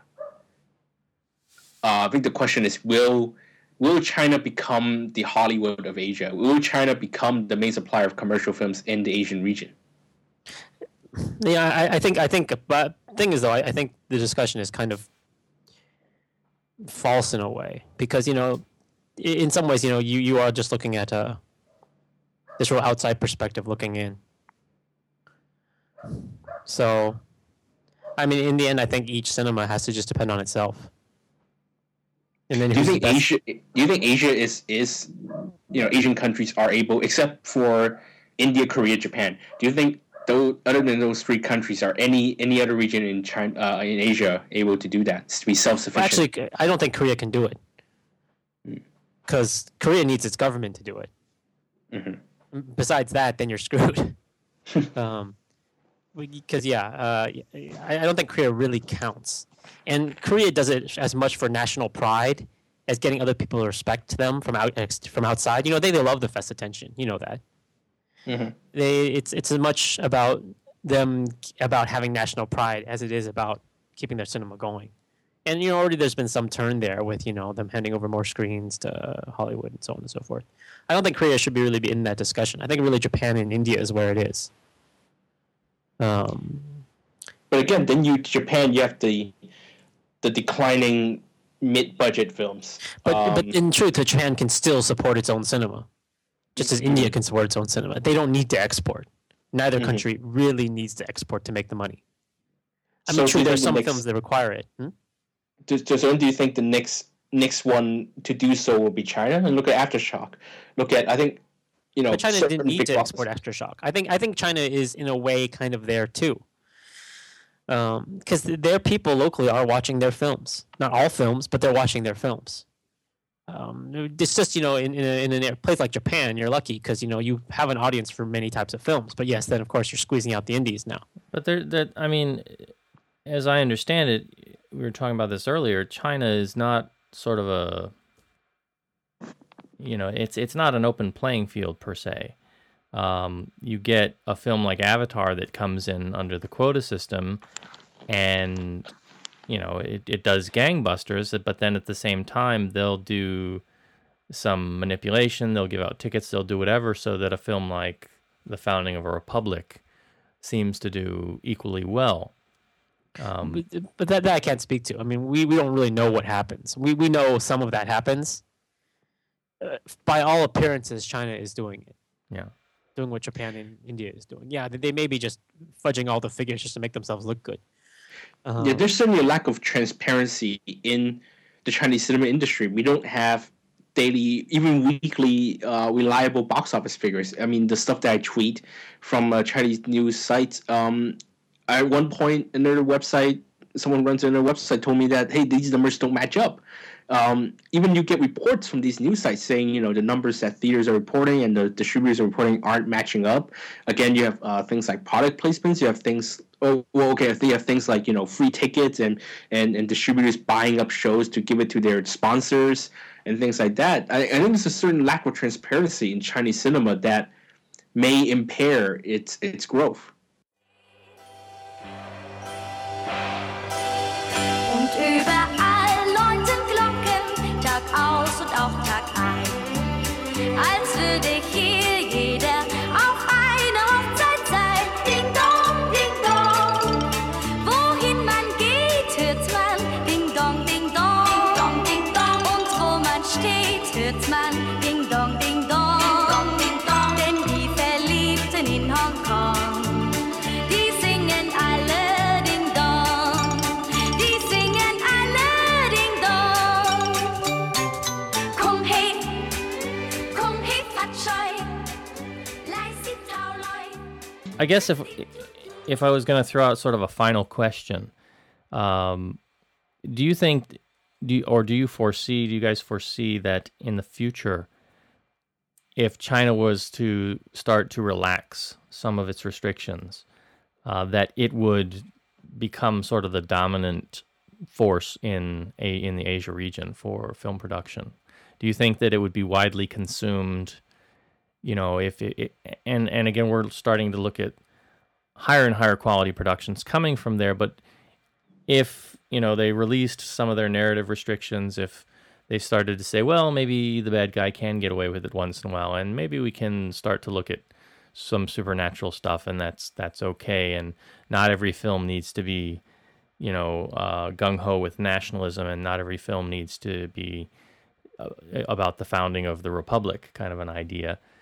Do you think that they would really start to usher in a new era for Chinese cinema? For me, it's no, because one, as I said earlier, they're not going to lift the restrictions. And even if they were, themes like the nationalism stuff, they're commercially appealing. People have been educated. People do have that kind of mind. Masses have that kind of mindset. If we bring it back to Hong Kong cinema, the question, I guess, should be, what role will Hong Kong cinema play in it? And well, if Hong Kong cinema is going to play a role in it, obviously it will. It's what kind of role Hong Kong cinema will play in it, and should Hong Kong cinema be glad to be riding on this bandwagon of China wave in Asia? Well, for me, actually, the answer is also kind of no. It says I don't think, if you're talking about China becoming Hollywood East and actually distributing their films all over Asia, I don't see, because the films that are successful in China don't necessarily translate anywhere else. Even one like the Message,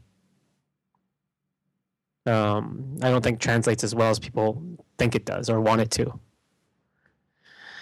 So if Kevin says that people are programmed to like this nationalism, and even if the bad guy can get away with it sometimes, does that mean your film's going to be a blockbuster in another country? I don't think so. It just means that maybe you'll get more of those films made, but will they be the ones that are making the money overseas? Probably not. In fact, if China opened up its market entirely, as of course Hollywood would like the World Trade Organization to force China to do, right? Like Hollywood is pushing the WTO to, hey, China, open it up so we can send more films to you. Yeah. I mean, at that point, you wouldn't kill off Chinese cinema, because Chinese cinema would still be strong, just because, probably people would still want to watch these films because they really speak to them in a way, like Aftershock. But you also be squeezing out chances that people would want to make those smaller films that would, change how we think about Hong Kong cinema or Chinese cinema. Because in the end, movies are money. People, a lot of this stuff is going on in Hollywood too. People say you can't make mid-budget stuff anymore, dramas. You either make really cheap stuff that can, make a quick buck, or you make mega huge tentpoles that you can sell overseas. So if money is the driving factor, I just don't think that China can do it. China is not worldly enough, in a way you could say. Hong Kong's not going to want to make all these new types of films. Some people will, but the money is going to be so little for them, because all the money is going to go to a film they think they can sell to China. Yeah, again, it's all down to whether film professionals can feed their family. It's not about artistic integrity anymore. I don't think Hong Kong cinema's rarely been about artistic integrity. It's about people being able to have regular work and be able to feed their families. And it was never about artistic integrity. It was just luckily enough, this hyper commercial cinema, as you put it, was able to entertain people overseas. People found it and went, wow, this stuff is great. Maybe we don't really live in an era of hyper commercial of that type of creativity, just because things are so globalized. Yeah. Everything has to appeal to everyone. And, how can you make a film that, is honest anymore? Because maybe these things can only occur in societies that are in places that are more closed off, that aren't out there, that isn't so globalized, that aren't so globalized. where everyone has access to every single piece of information, every single form of entertainment available. All right, North Korea. Well, yeah, North Korea, yes, but they have another problem there.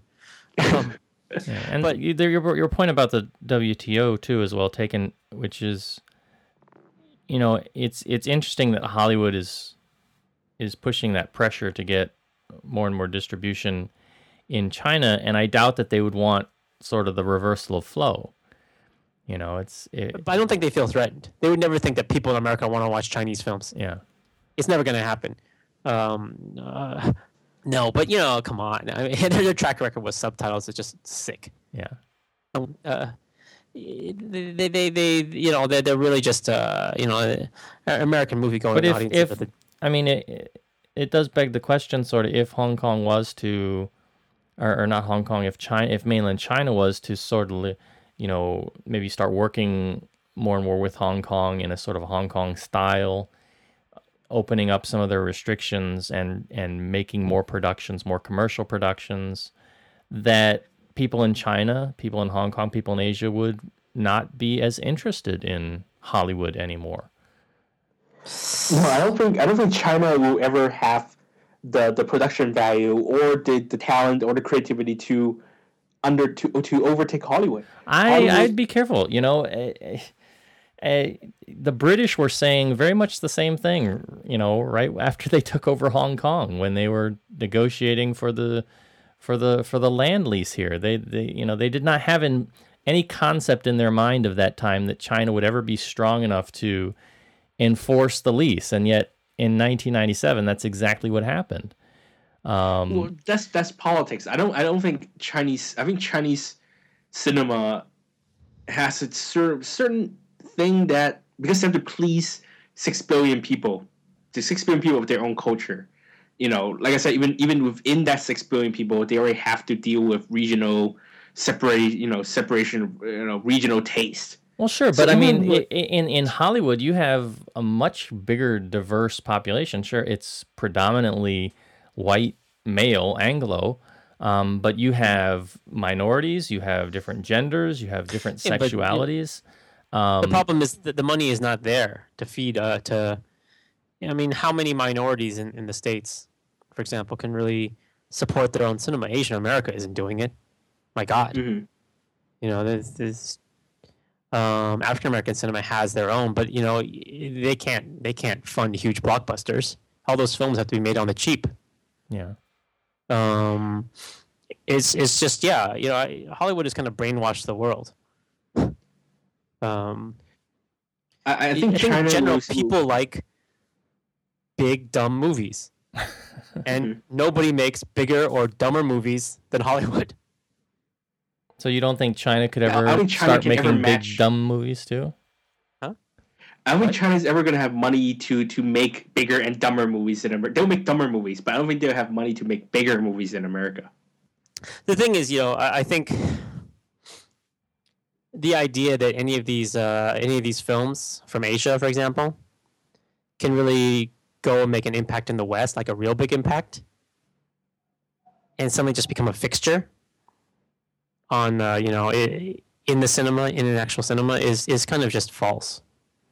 Mm-hmm. Well, when you say a fixture, are you looking at from the technological side, like an Avatar or a Star Wars, or? Well, no, not from the technological side. I'm thinking about just the realistic ability to make money, to get people in like the West, Europe and the U.S., especially North America, to watch these films in the cinema.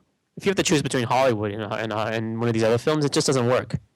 I just don't think the audiences are sophisticated as audiences are never going to be that sophisticated. You don't think that there would come a day when the cinema in China could improve itself in terms of quality, in terms of budget, and so that now the audience has a choice? Do I go see the latest, 3D Journey to the West, which has outstanding special effects, or do I go see, Star Wars 9?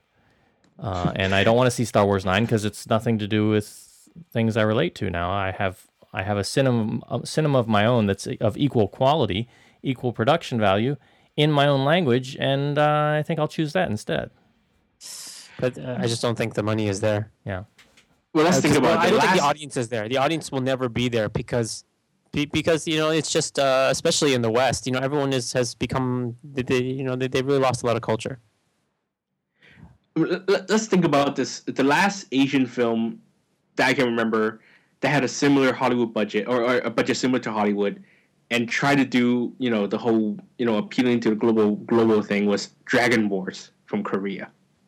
And how good was that film? And they still need white people. That film they still needed white people. Yes, they still needed white people. It still needed to take place in LA. Yeah. And yeah, it's just because to do that global thing, the Chinese or Asian filmmakers in general believe that they must imitate Hollywood. That I don't think they have any way to go beyond that, to go beyond, making something groundbreaking that will break into the West, because filmmakers in the West, they don't, or moviegoers in the West, they're not interested in, whenever they see something from China or the East, they think foreign cinema, art house, or Asian extreme. That kind of stereotype is hard to wash away because. And even then, those are all just small niche cinema fans. But in part, I think the industry is kind of hamstrung because it's not commercial. It's still state funded for the most part. It doesn't understand the commercial models that were brought about by things like, sequels, starting with Planet of the Apes and, massive franchising with things like Star Wars. But if they learned that, if they started to do that and they could see a revenue return from that, and that would certainly make producers and manufacturers happy, I think you could start to turn things around. You already have Hollywood stealing a lot from Asia as it is. I mean, look at all the remakes. Infernal Affairs, the Grudge movies. I'm surprised they haven't tried to do a remake of The Host. Just removing the Asians and putting in a bunch of blonde, Baywatch type of people. I seriously think that if, and I know that we've joked about this before. Louis Koo said he wanted to do a Chinese Star Wars. What if somebody came along and did that? And it was, super, and it knocked people's socks off, and it started. But is it going to be in Chinese or is it going to be in English? Yeah, it's going to be in Chinese. Of course, it's going to be in Chinese, but it's going to go around and it's going to play well in Japan. It's going to play well in Southeast Asia. It might even play well in Europe, where English is not the first language of a lot of people. But it will never play well in the United States. But is that a must? I mean, yes. Can a cinema Yes. do well in other parts of the world without the United States? I hate to say it, America is the center of pretty much all popular culture. Look at the last Chinese language film that did well. That was a hit in America. That was Crouching Tiger, Hidden Dragon. What that movie did, it did not break any cultural stereotypes about Chinese. It played with Western elements in the characters and the characteristics and certain parts of the story, but it also enforced the whole Chinese kung fu stereotype. It played into that along with Western elements, and that's the only reason why that film made $100 million in the United States. And another part of it is also they're also hamstrung by it's true, executives are not smart enough or don't trust the material enough. Look what happened when they tried to bring Infernal Affairs to America. They ended up just like bearing it on two screens. Yeah. Because they couldn't decide what to do for the longest time. Shaolin Soccer, huge example. And even then, it was never gonna. It just, you know what I'm saying. It's just that America's pop culture and America's America's popular culture really is the center of things. Yeah. Mm-hmm. I mean, And even within Asia, China still has to beat India in terms of global domination, or at least exposure in the West. And two, even within Asia, there's too much separatism among the countries, or among the quote unquote. Some people would say it's the same culture, or stem from the same culture. But even within Asia, there's too much politics and too much different culture and different conflicts going on to make some sort of Asian did really well in Japan. Is because the original material, the Three Kingdoms story, is popular in Japan. For reasons of its yeah. own, not because not because of the film itself. Yeah, like if China made their Star Wars, for example, would it have the same Joseph Campbell hero crap going on? The whole same father-son issues, all the same little things that made Star Wars such a touchstone for a generation.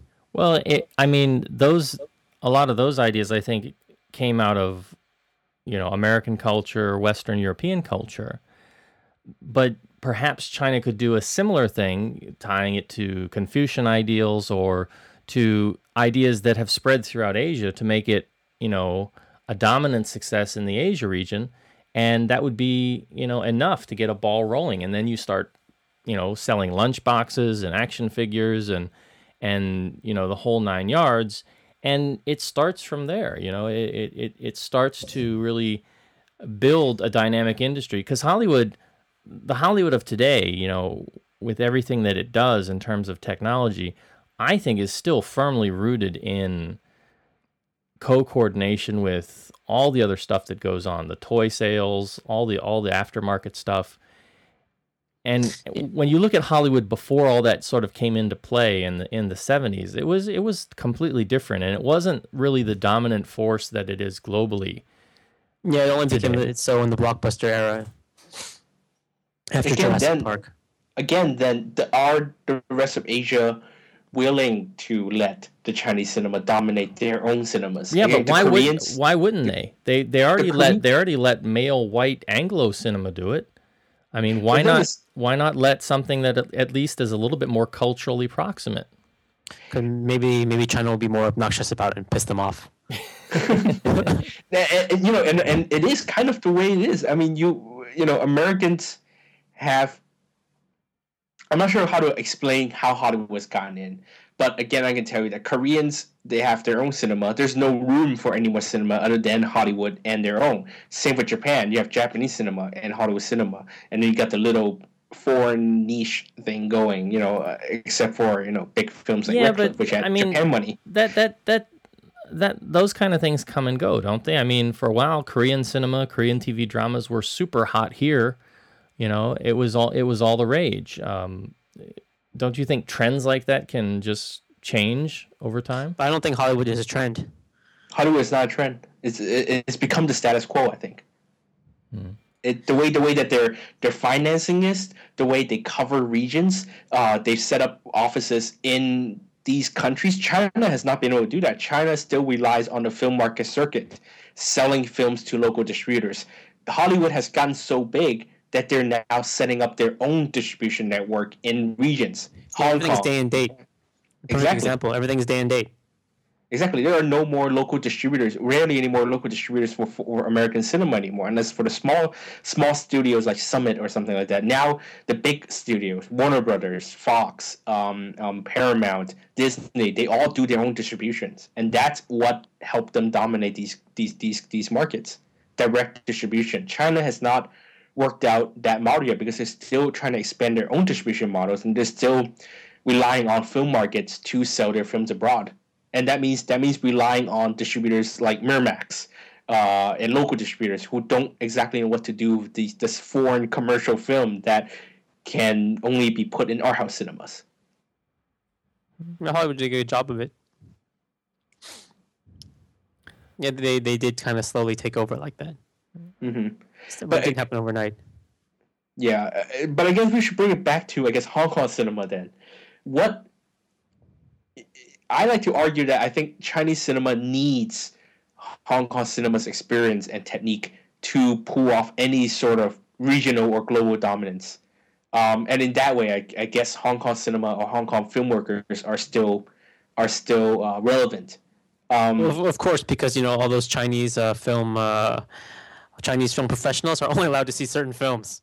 So they can't really broaden their horizons. Like, wow, everything's got to be like Aftershock or Super Typhoon. Yeah, you need to be able to expose yourself to a lot more than just the Kool-Aid cinema. If you want to, you have to know what's bad before you can make what's good. So then, is that the only way that Hong Kong cinema can stay relevant? Is that by helping Chinese cinema become more and more commercial by using their expertise, or what is the future of Hong Kong cinema, so to speak? But what is relevance? Is relevance measured by its international popularity? If so, then I think Hong Kong is going to slowly just become China to people. If you measure it by its relevance according to international popularity at film festivals, genre websites, and shelves at your local Blockbuster, which will be gone anyway. If you measure it by that, then I think Hong Kong is dead. Hong Kong will be China. What do you think about the potential for new technology to come in and maybe revitalize the industry? You can revitalize it as a workshop. Well, not a workshop. It's just like a labor force. If Hong Kong can really pull off 3D really well here, then yeah, great. That's another place you can outsource your 3D. People will even work. China has taken that step first with Don Quixote. Yeah, and Hong Kong of course has the Child's Eye. But in the end, it's all it does is prove that we can do it. So what's going to happen? It's going to happen is like some company is going to be like, man, we need to make our film 3D, but we don't have the money to give it to these people because they're too busy working on Transformers 12. Let's outsource, and then that's it. Hong Kong becomes an outsourcer. Yeah. These are just tech demos in a way. I just don't. I think Hong Kong cinema is going the direction of maybe Taiwan. You're a little more optimistic than we are. Well, Taiwan also has its issues. Taiwan, I'm not talking in terms of creativity, or in terms of what they can do with the cinema. I'm just talking about in terms of popular appeal. Do you think that there's a chance that things like digital distribution and micropayments for financing and these types of things that new filmmakers are experimenting with? I think we have that model. It's called YouTube. No, I think filmmakers have tried the film market circuit, like Pang Ho-chen, even Dante Lam played that circuit after he finished the Beastalker, but the money doesn't come as quickly or come as big as it does with China. That's why Dante Lam's his whole cop film that won't need any China approval, that never happened. He's made 2 free films since then. Pang Ho-chen has now gone to China because of the big market there. I think we can't blame Hong Kong filmmakers for not trying. That's the thing. They have tried. They have tried, and they have tried again, and they have met with failure. So you can't blame them when they see success in China that they would jump over it. Again, shifting to go to where they can survive, kind of like cockroaches. I had to say it. But yeah, it's just going to where they can survive, wherever they can survive the quickest and the best, and that's China. So yeah, Hong Kong filmmakers can survive, but Hong Kong cinema is just going to change to something else. When I say maybe it'll be like Taiwan one day, it's just like I'm thinking about in terms of the ratio, how much you can really affect its local audience and also a foreign audience. Because look at Taiwan. Taiwan, you still go to a multiplex there, and you got mostly foreign productions, like massively, mostly Hollywood, to be honest. Some European. Hong Kong, it just becomes the same thing. Only we still have a lot of Chinese films, but they're really Chinese films. They're not Hong Kong films. And Hong Kong films just become smaller and smaller, and they attract a certain audience. And every year you'll have that one Hong Kong film that, like Echoes of the Rainbow, that just wow, people will actually want to go see. Mm-hmm. But it's not going to set off it's not going to set off that new trend that's going to make them make more and more. It's people will dabble in it, and then the returns won't be there because there's going to be copycats, and people can't actually back up their talk with actual box office returns, and then you fall back to the same position. I think Hong Kong is that's where it sort of is. Maybe yes, the product, instead of being youth films with gay people and piano music, will be youth films about people who cheat on each other and all have backup lovers. and just like Steffi. Yeah, that's Again, it all goes back to the kind of how people treat movies here in Hong Kong. People treat movies in Hong Kong as kind of this quick consumption products, something that they can go do it while they're shopping. Unlike China, where it's like a luxury activity. Hong Kong cinemas itself, they're becoming smaller and more concentrated in busy areas, more and more becoming this part of consumer activity. And as long as Hong Kong audiences continue to view cinema that way, that would just quicken the way Hong Kong cinema goes into merge into China cinema, because that's the only way commercial Hong Kong cinema will be made, unless you're making, again, low budget films about backup lovers and young people, where young people can spend money on. I think there'll always be small little pockets of revival. I think one day there'll be a gang film again in Hong Kong that will get people all excited. I think it'll happen. There'll be another Young and Dangerous one day. People will go, "Wow, this is great. I want to kick ass too and beat up people on the street." Those trends will occur again, but it can never lead, I think, to the type of industry-wide, boom. The type of industry-wide boom or prosperity that you had in the 80s and 90s. It's just Hong Kong has lost that luster. I think they've shot themselves in the foot too, to some degree too, because they just chase the money so quickly that they just turn out so much bad product. Hollywood is kind of at a point where it's self-sustaining because they turn out a lot of bad product, but as a result they have so much product that people view as good, and delivers the elements that they like. Yeah. So what was that final question again? I forgot. I don't have high hopes for Hong Kong cinema ever reaching that same. I think you can, it depends. It depends on what you want from the cinema. I think I still get a lot of what I want from Hong Kong cinema through watching the current films. Mm-hmm. It's not like I'm sitting going, "Oh crap, I got to go watch to pick up a movie that is really a Hong Kong film. I got to watch a comedy humane because screw that. I'd rather go see Reign of Assassins and Detective D and all that stuff." Yeah. Most people overseas are like that now. The genre fans. Mm-hmm. Locals still like it, but Chinese overseas still will watch the smaller films. But how do they do it? Downloading. They're too spread out. Hollywood, if you want it anywhere, you can get it. In a way, this show is kind of like a message to those the genre fanboys who have followed the 80s and the 90s and considered those Hong Kong cinema, is that notion of Hong Kong cinema does not exist anymore. You want local products, you are going to have to turn to something like Breakup Club, comedies that may not appeal to those people.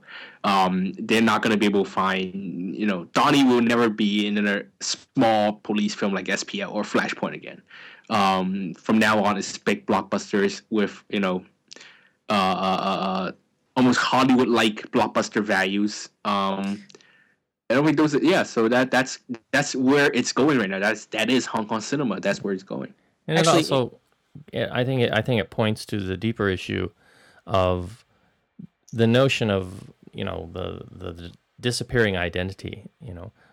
That period of Hong Kong cinema, the so-called golden age, was indicative of the pre-handover colonial era, and we're about a generation out from that being gone forever, because the kids who are growing up now, the kids who are born post-millennium, they're going to have a certain type of picture of China, what they need to do in terms of being successful. The language they need to speak is likely going to be Mandarin and will be favored over Cantonese. And I think a lot of that's going to have impacts and fallout for local cinema in the coming decade for sure. It doesn't mean there can't be a kind of cinema that represents Hong Kong. I think there'll always be a cinema that represents Hong Kong. It just is not going to be the one that we wanted, or one that we expected, or the one we thought we were going to get when we started getting into it because of SPL or A Better Tomorrow.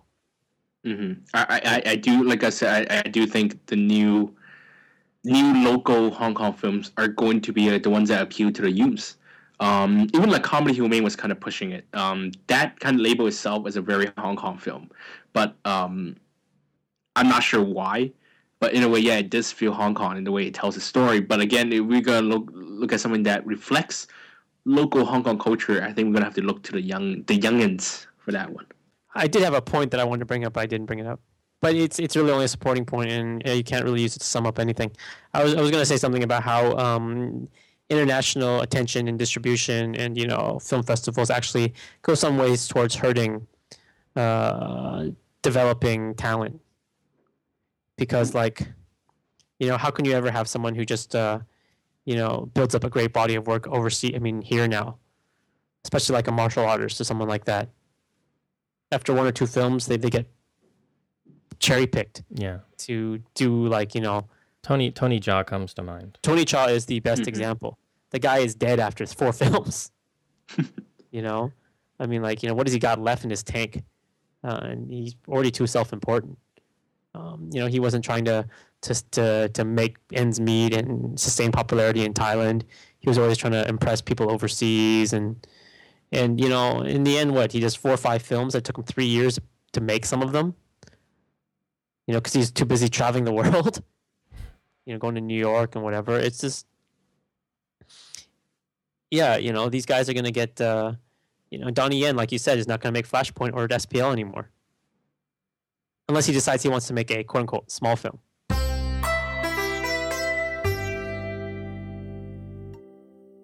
All right, well, I think we need to bring the show to a close and sort of wrap things up. If you'd like to find out more about what we're doing or what we're seeing, what we'll be watching, you can visit us over at the website, www.kongcast.com. You can also stop by iTunes and leave us a review or two. We'd be happy to hear from you there as well. You can follow each of us on Twitter. You can find my Twitter account over at the website. You can follow Mr. Ma over at twitter.com/thegoldenrock. That's one word. And you can also find Ross on Twitter as well. Ross, where can they find you on Twitter? I'll have to find out. Love HK Film. Yeah, /LoveHKFilm. You are correct. Okay, so /LoveHKFilm. And if you have a question for the show, you can leave comments for us over on the site. We'll be happy to discuss those here on the air. Or you can send us an audio file via email, and we'll play that on the air here as well. Any final thoughts, gentlemen, before we sort of close things off? It's not to. I think we kind of maybe said some negative things about a lot of things that people really value: film festivals, genre websites, genre fandom, film markets, Hollywood. Hollywood licensing of Hong Kong films and whatever.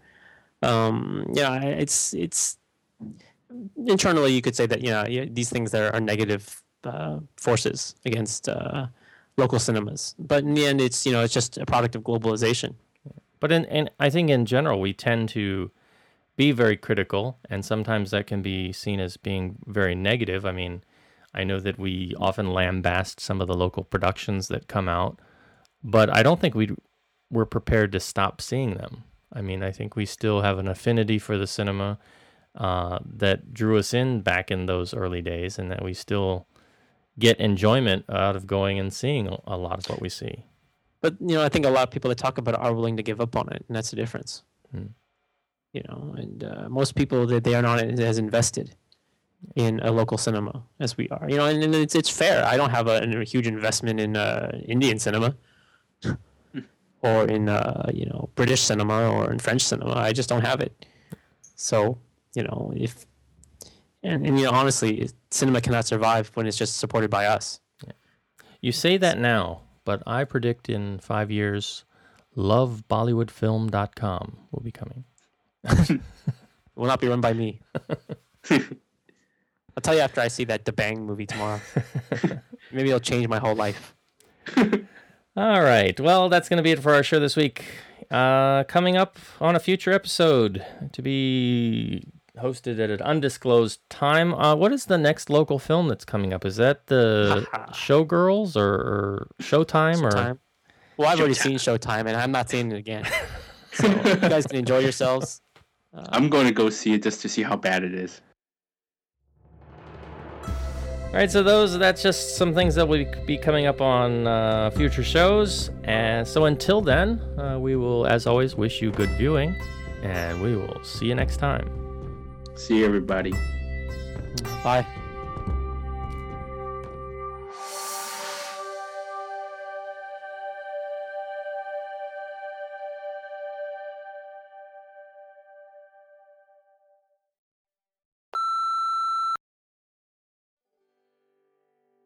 I think you're missing the obvious reason.